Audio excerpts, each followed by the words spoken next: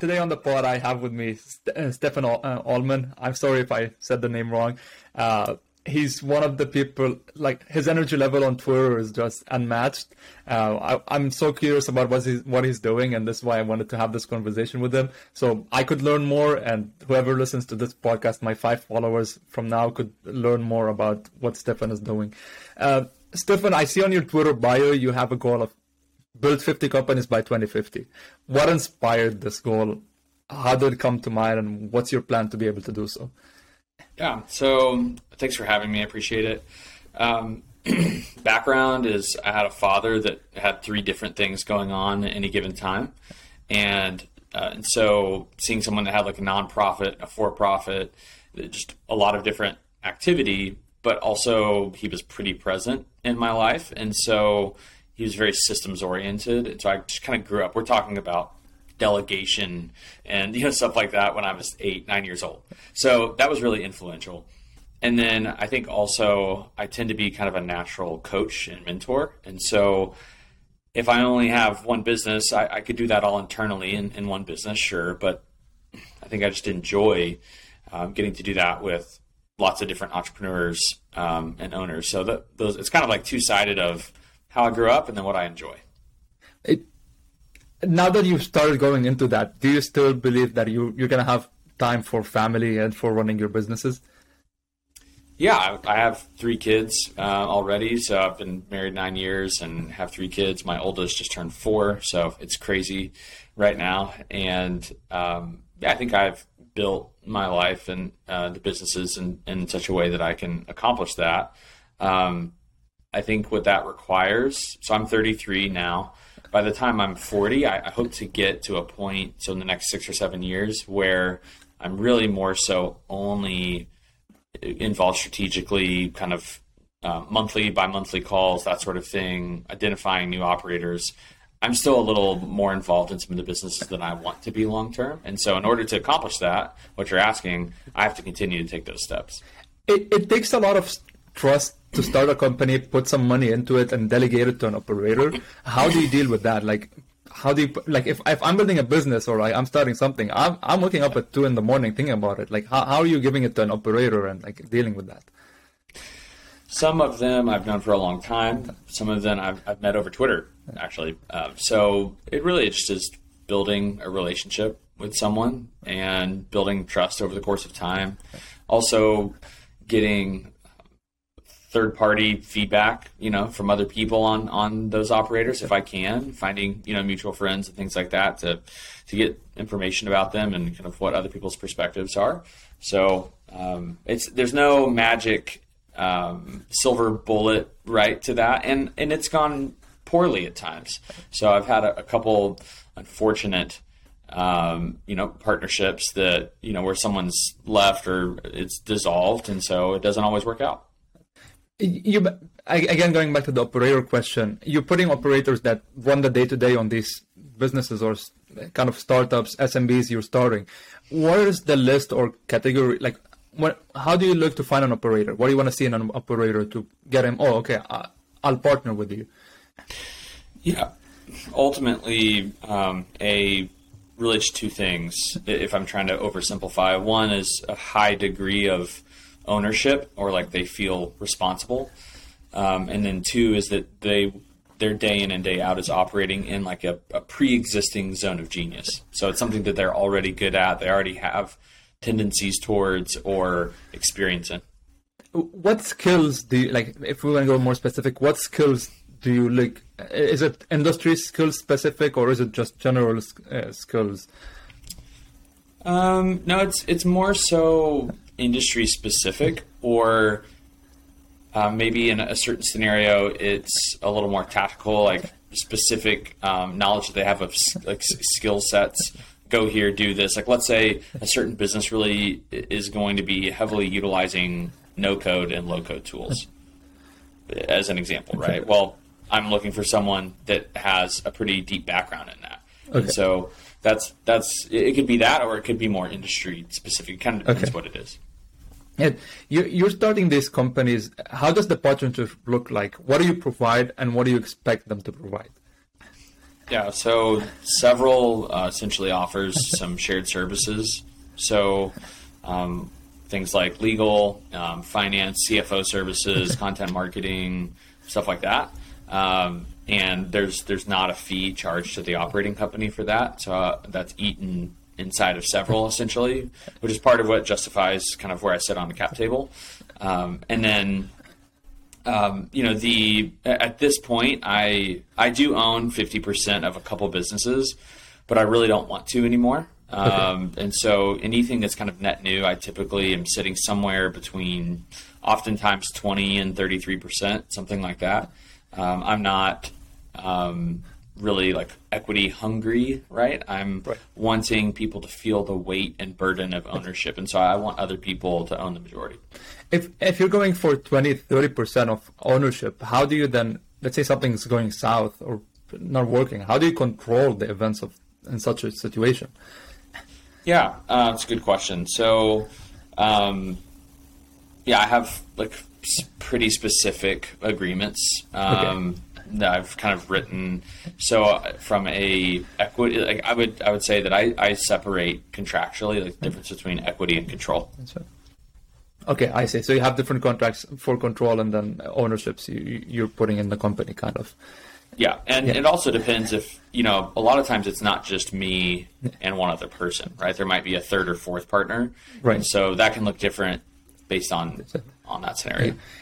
Now, taking a step back, where did you get your seed money to start building these companies, Maybe speaking about marketing, CFOs, this shared agreement, it's going to take a budget of maybe, depending on the company, 20, 30, 40K, maybe more, maybe less. Where did you get your seed money to start?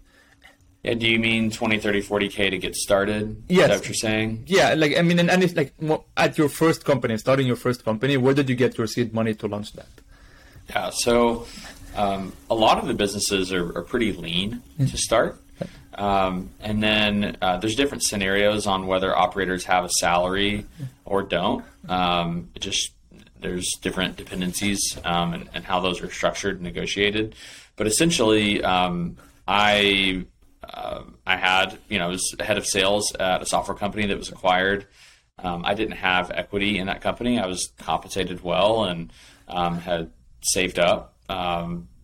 Quite kind of a nest egg, if you will, that allowed me to have the flexibility to go ahead and start some businesses. And really, like the first one started to kind of cash flow the second one, right? So it's just kind of like a roll forward progressive thing. Right. I didn't have some large liquidity event, and I don't have any family money. So it's been lean, right? Like I've done it, and that's why several is all just starting from scratch, and most of them have been pretty lean to start. Right. And the reason I'm asking is I'm curious too, because I'm a person, I've been on Twitter since the pandemic started, past 3-4 years, listening to podcasts. I'm trying to figure out what I want to do. I want to build my startup, tried building that, failed a couple of times. Looking at SMBs, purchasing SMBs, do I want to go and get this hefty loan and put it on my name and get a personal guarantee? So I'm trying to understand, like, how did you start and, like, did you need a huge capital amount? And from an understanding, you started really lean and simple, and each company you started went and cash flowed the other. Correct. Yeah. I mean, that's really more so kind of how that has progressed. And it was out of necessity, right? I really didn't have a significant amount of capital to start the first business. And I think really the magic was patience. Right. I know you, according to my research and your couple of tweets, you're at 11 businesses across 17 partners. Is that true? Is it still true that you add another business from the time you posted that tweet? It's right around there. Right. Yeah. How is that? Like, do you have a goal of like a profit goal, revenue goal? Like, what's your goals on the long term? Yeah, I don't really have a goal holistically across the portfolio companies, because I'll say this, because I know that the cap tables and what the businesses are just so very different. Right. I'll say this, I more so have goals for each of the operating companies, and I kind of view it like I don't want to get involved now, especially kind of going forward. I don't really want to get involved in a business if by year 2 or 3 I can't be like personally from like a several perspective make six figures a year. Okay. Is kind of like a bare minimum case, right? It's like, okay, so if I start this new co by year 2 or 3, is there a clear path for me to generate at least $100,000 a year from that business? And so that's kind of a basic rule. So then you're saying, okay, how much revenue at what, equity, at what profitability, what margin equates to $100,000+ a year. So. Right. And a really interesting thing, I was speaking to Clint Force. He's a broker on Twitter. He's becoming more famous. And we had a chat. He asked me, what's your goal? And I'm like, my goal is to one day have a net worth of $15 to $20 million. And he opened my eyes to something that, what if we have inflation like we're happening right now? And now the value of this $20 million is $5 or $10 million. What are you going to do about it? Totally. So that flipped my view into thinking, okay, now I don't want to think in terms of net. I want to have 3 to 4 times of what my living expenses is to be able to live comfortably. And this is a really interesting insight he gave me. Yeah. And I can go there and think that way too. I mean, I appreciate that point. But I think right now where everything's at, like things are going very well. I don't really want to apply this like top down goal that might, make me put undue pressure on certain businesses just to reach some number at a certain point. But I would say for being 33 and for, running several for 4 years, I'm really happy where things are at. I mean, this is a thing. I mean, in entrepreneurship, a lot of people go through the hustle, work 25 hours a day, do whatever. And some other people are like, okay, no, I'm going to go for the happy life. I choose to spend this time with my family. I want to work on businesses I enjoy. And this is something to really look into. I was reading one of your tweets, and you had a meeting with someone that you were thinking about, okay, how do I figure out I want to add a new company? And you had a list of, okay, is there significant TAM? Do you have verified deal flow? Could you talk more about this? Like, how do you go about choosing a company you want to start? What are the lists you go into? Is it industry agnostic, or speak more about that? Yep. So from an industry perspective, I'm really just an opportunist. I would say that I don't really foresee myself getting involved in very advanced technologies. So I'm probably not going to start a company that is using GPT-3, something crazy AI, this or that. I'm looking for large TAMs where I can verify. I know how deal flow is going to be sourced. Like where are these leads and clients going to come from? Like what can we kind of verify that before we even start an entity? And then how is it going to be serviced? Did I find the right partners that can execute as those deals come in the door? And is it something that can withstand the test of time? So I don't think that I think that marketing agencies will exist for the next 50 plus years, right? I'm not really worried about that. In some way, shape, or form, different things will be necessary, different skill sets. But in general, I think marketing agencies will exist, right? Will an AI software for logistics always really be needed? I don't know. I don't know what's going to happen, from like a hardware perspective, and like there's so many different things that could change that. So I tend to shy away from very, very technical businesses. Okay. You mentioned, and this is a question to clarify for everyone, all businesses you have started up until now were started from zero. You started them from scratch. Are you looking into buying an existing business? How is this going for you? Yeah, so I've offered on 2 businesses that I didn't get, which is fine. I'm glad actually that those didn't work out at the time. And then I'm in the middle right now of I've offered on another that's very small. It's kind of a strategic data play sort of for an existing business that would make a lot of sense. And then I'm really starting to ramp up an interest in buying. Again, I'm an opportunist. So I see opportunity and I want to find a way to go grab that opportunity, right? And in general, just like the rest of Twitter, sees a lot of opportunity with a lot of businesses that you can go buy, right? So I'm in that group of saying, hey, I think I would be overlooking opportunity to not buy. So I will eventually buy. And what's your strategy to buying? Are you going to go get an SBA loan? Are you going to put in upfront cash? Like, what do you feel comfortable doing? It depends what it is. It depends how large it is, right? So this one acquisition I'm talking about, I've already offered on, is under $100,000. It's very small. That's right. So I'm going to probably buy that in cash. And with one other partner who I already partner with on something else. So there's that, right? Let's say it's larger. Let's say, it's $1 million of EBITDA, something like that.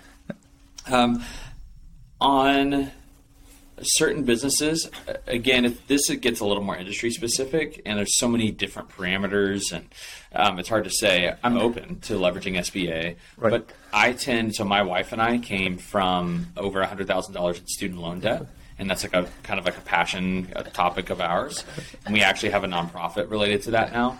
And so I would say that I tend to gravitate towards using low leverage on an acquisition. Okay.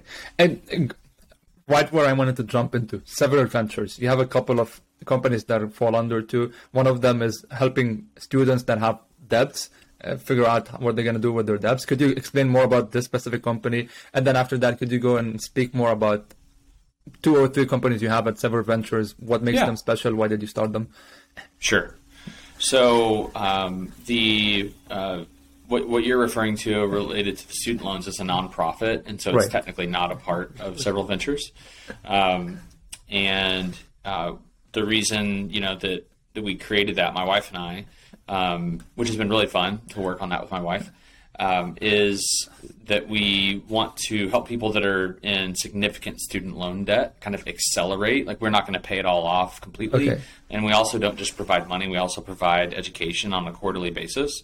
And just kind of upskill, that sort of thing.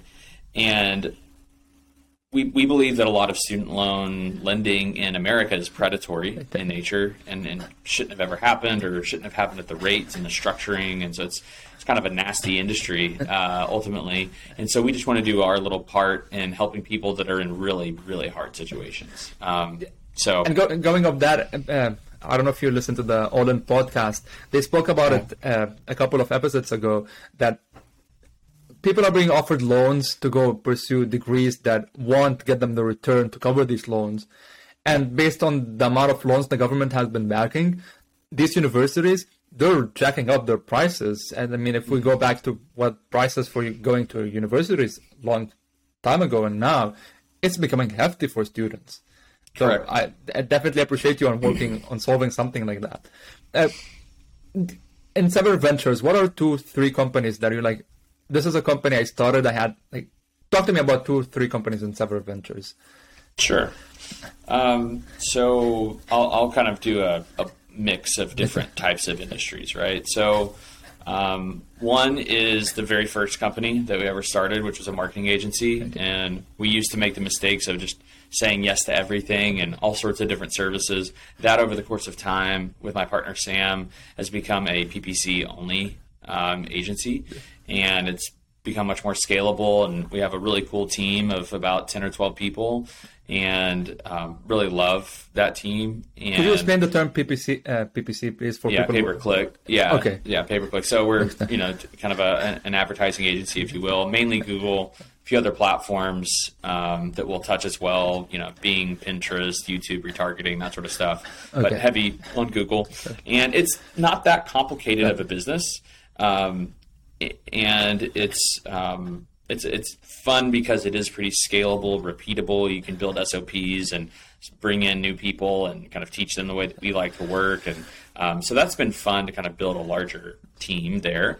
So that's one. And then another business is a dumpster rental business.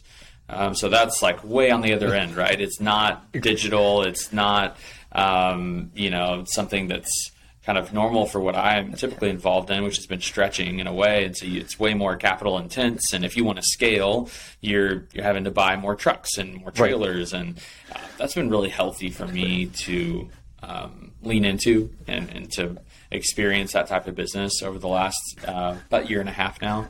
And it's growing and it's humming right along. I think over the course of time, we will look to either expand into other cities through franchising or through some sort of kind of joint venture model. So that's fun. And, we're at people's homes and at, commercial construction sites. And so it's way different than a lot of other businesses. And then I guess one other one, I started a lending company. It's really small. It's very niche. And that also has been interesting and stretching because I'd never been involved in anything like that previously. Right. And I've started to do a few of those things where I'm kind of getting outside the norm a little bit. And I've enjoyed that because it's kind of intellectually and mentally stretching. I love that. You mentioned you have 3 companies in different industries. You have 11 companies under your holdco. And they're all in different kind of sectors. Maybe some of them are in similar sectors, but most of them are in different sectors. And we see this debate on Twitter. Don't go for the holdco. Go for roll-ups instead of holdcos. Where do you fall on? Like I guess you fall on the holdco, but what's your defense on going for a holdco instead of a roll-up? Yeah, it's diversification. I mean, it's really just that, right? So I'm not saying I'm right and someone else is wrong. I think my friends that are doing roll-ups all in plumbing or HVAC or whatever, like all home services, awesome. Love that. Great strategy. I, to date, on starting businesses from scratch, I have it on my whiteboard. There's the lending business, kind of like in a financial bucket, digital services, professional services, kind of sweaty, right? This kind of sweaty SMB, right. And then there's one business that's an info-related product or business. So all over the place. Right. We've seen this debate too rise on Twitter. Figure out one company and then go and figure out your holdco. Don't go for my goal is to start a holdco, but you're struggling in one company. What's your and you kind of started these companies right after each other in terms you didn't have, or maybe I'd be wrong, but what's your take on that? I don't think there's a lot of popularity with holding companies right now. Right. And there's even like the Holdco conference. Right. That's, going on in July, which I'm going to, and I know the guys that are putting that on. I'm excited for that. But I will say, I think in general, for most people, it's a mistake at zero to say, I'm going to have a holding company. I think, go buy the platform company or build a platform company and then make the decision that you're going to go the holding company route. I think from day one, unless you're raising money for like outside capital that wants to fund a holdco specifically, okay, I'm fine with that. But for a lot of people that are sitting at Deloitte right now or, some office, like, I'm going to start a holdco. It's like, man, I think you need to run one business first. Okay. That's my take. And just to go into kind of specifics and operations before I move up to my last question, how do you set up your holdco? Do you have a holdco and then you go LLCs under it, or how does it kind of work?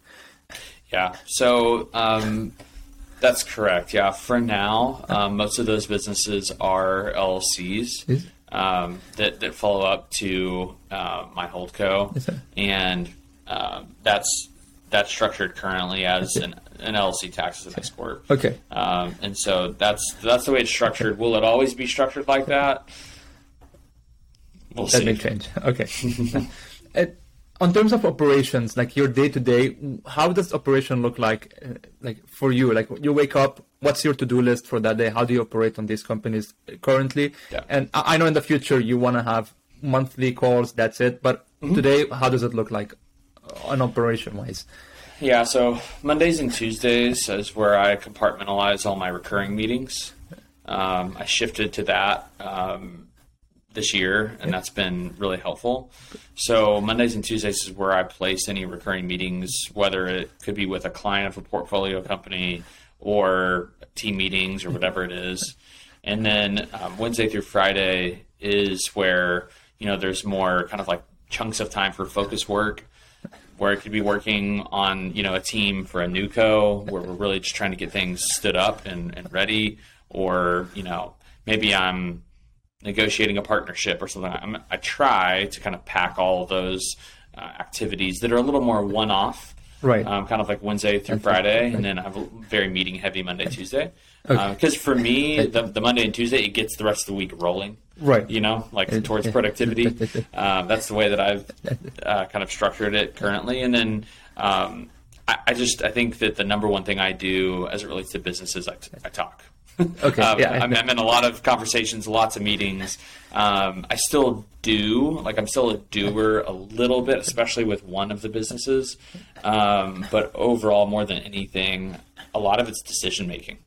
Right. A lot of it is, hey, what are we going to do here? Are we going after this industry? Hey, how are we going to restructure pricing for this business? Lots of strategy, conversations, and decisions. So have you always been a decision maker since the start, or were you a doer first and then now you're turning into a decision maker? Yeah, way more of a doer on the front end. And again, I don't want to paint the picture that I just sit and talk all day. Right. There definitely is still, but a lot of the doing that I do is legal, financial. Right. I'll write up proposals for stuff, right? And so I still, if in the doing, I'm still doing a lot of things that aren't necessarily the servicing of the client, but more so allow us to service clients and partnerships and all sorts of stuff like that. And so, if I'm in the doing today, a lot of it is more so in the nitty gritty stuff that the other partners don't necessarily always want to do, right? That I don't mind and I kind of nerd out on. So. And I love your thinking. I spoke with another person who's in e-commerce on Twitter, and they mentioned something that being a clear writer and thinker is really important in leading the business, because there's always someone who's going to be right there on the field doing stuff, but you have to have this clear thinker writing, doing proposals, putting stuff clear to lead the company forward. And I think that's really important. Both jobs both parts of the jobs have are equally important to progress the business. One last question I have: we've seen crypto crash, stock crash, market crash, inflation. The economy is just going down. What's your take on this? Has SMB changed in terms of businesses you're running? What have you seen? Anything changed? Yep, I think what you'll see if you're serving the consumer is that people are looking for financing terms more. They're looking to stretch out payments. You're not seeing things even from other kind of B2B stuff that invoices aren't being paid quite as quickly. Okay, and so you'll see some of that stretch out a little bit. But holistically, I said this to someone earlier this week. I said, regardless of whether the market is high or low, I believe over the next 10 or 20 years that the single greatest or one of the single greatest asset classes is going to be private business. Right. And so that's why I'm both building private businesses and I plan to buy them. And so, which is interesting, right? Because then it depends what business you're buying or what business you are starting. Are these businesses somewhat resilient to a market, change the market? Right. And I love this take. We've been hearing a lot of stuff in the market. People are like, oh, VC is going down, SMB is going to follow, interest rates are going up. Interest rates have been going down for the past 10, 15 years, and now they're going up. Which is scary for everyone. But build a business you think is going to be right for the consumer, work hard on it, and you'll be resistant with that. Stefan, I really enjoyed our conversation. You being honest, answering my questions. I really love that. Where could people find you and get more of your, I call them golden nuggets. Yeah, I appreciate that. I'm really just Twitter. There's no other place that I'm as active. At Stephen Olmon is me. So if you and my DMs are open, always happy. Just like with you, always happy to talk to anybody. Love that, Stefan. Really appreciate it. Thank you so much. Thanks.